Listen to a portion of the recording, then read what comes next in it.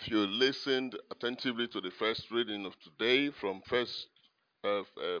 John's first letter, chapter 3, from verse 22, it says, "Beloved, we receive from God whatever we ask."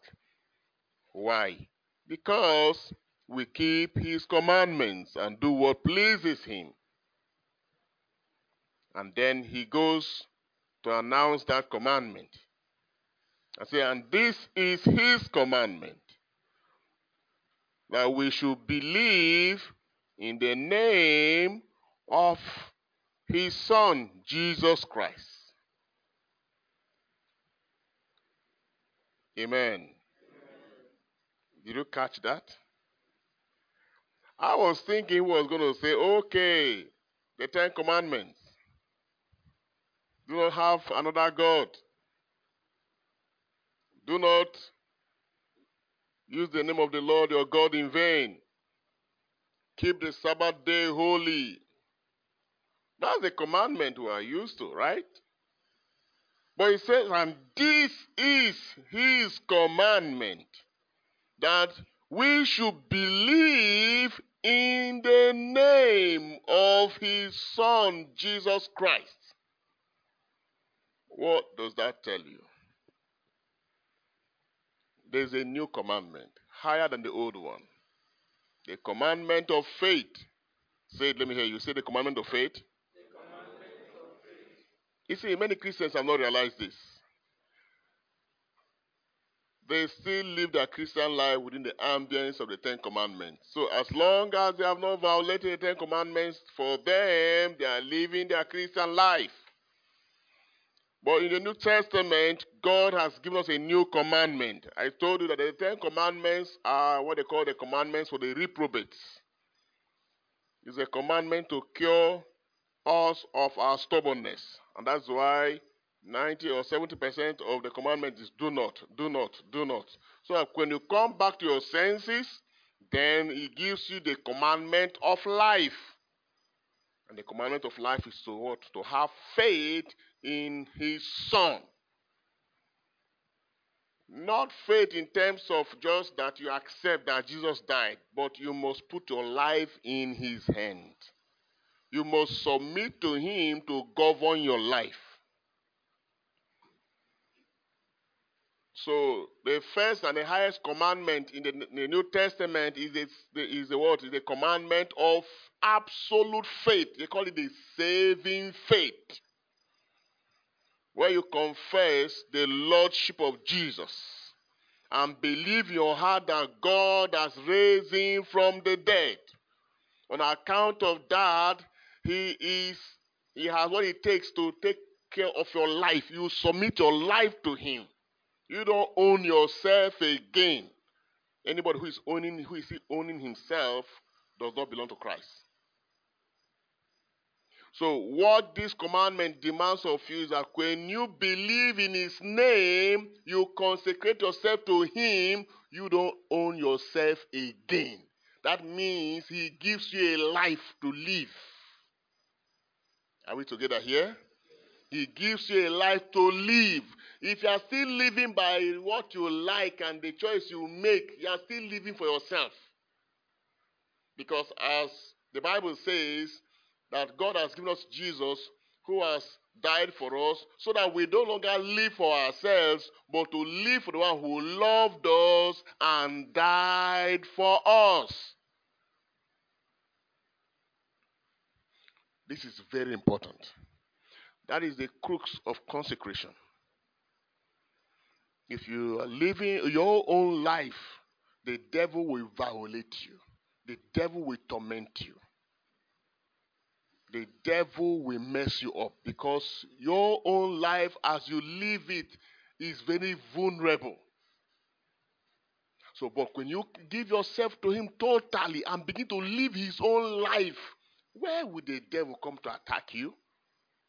Where will he come to make you mess up? No way. Because you are living his own life.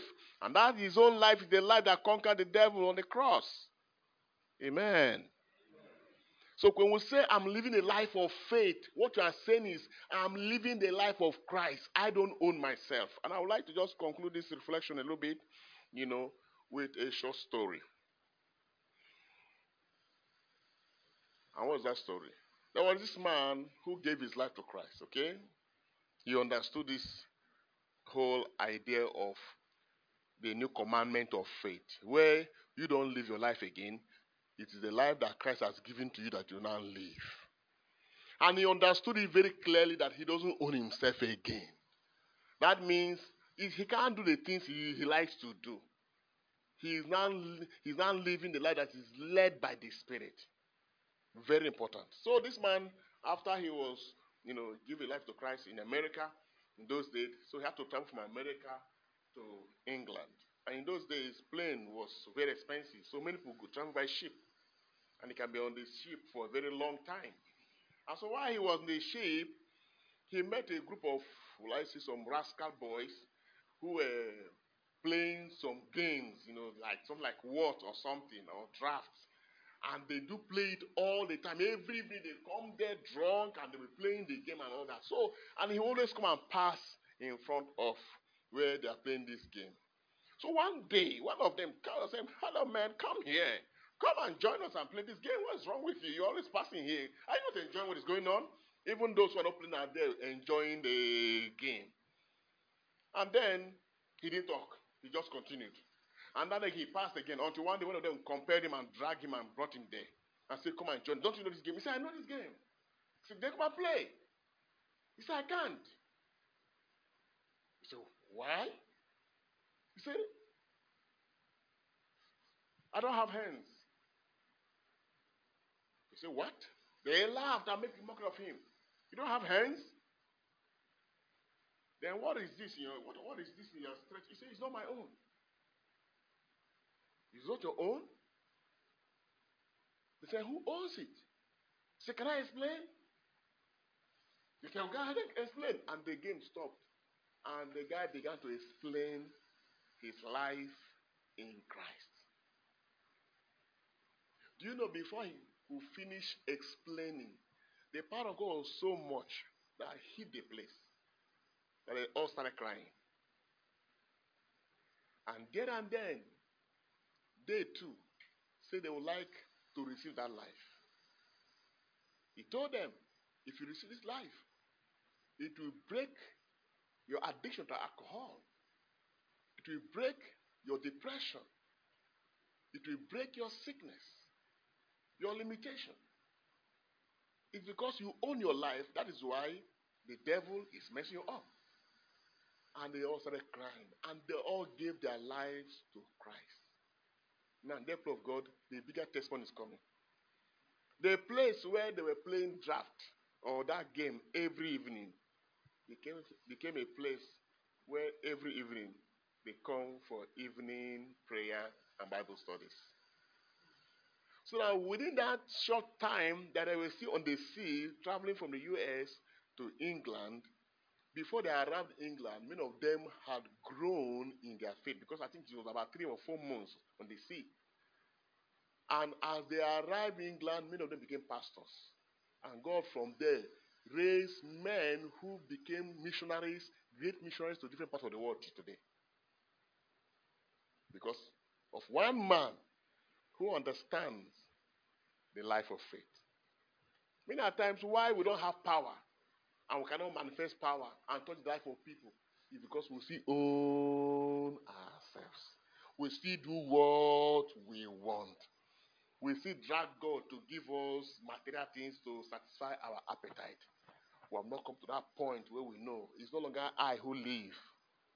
It is Christ that lives in me. We pray at this Mass to gain understanding and wisdom. That while we are still alive in this flesh, we will make that radical, decision to truly allow Christ rule and reign in us. Because that's where the life is. Okay? That's where the life is. And once we begin to live in this life, then you will see that you'll be moved by the Holy Spirit. And you don't just believe in any kind of spirit that comes around. And you don't see anybody just who comes up and say, I'm of God, and you just start following a person. You must discern the root of that spirit.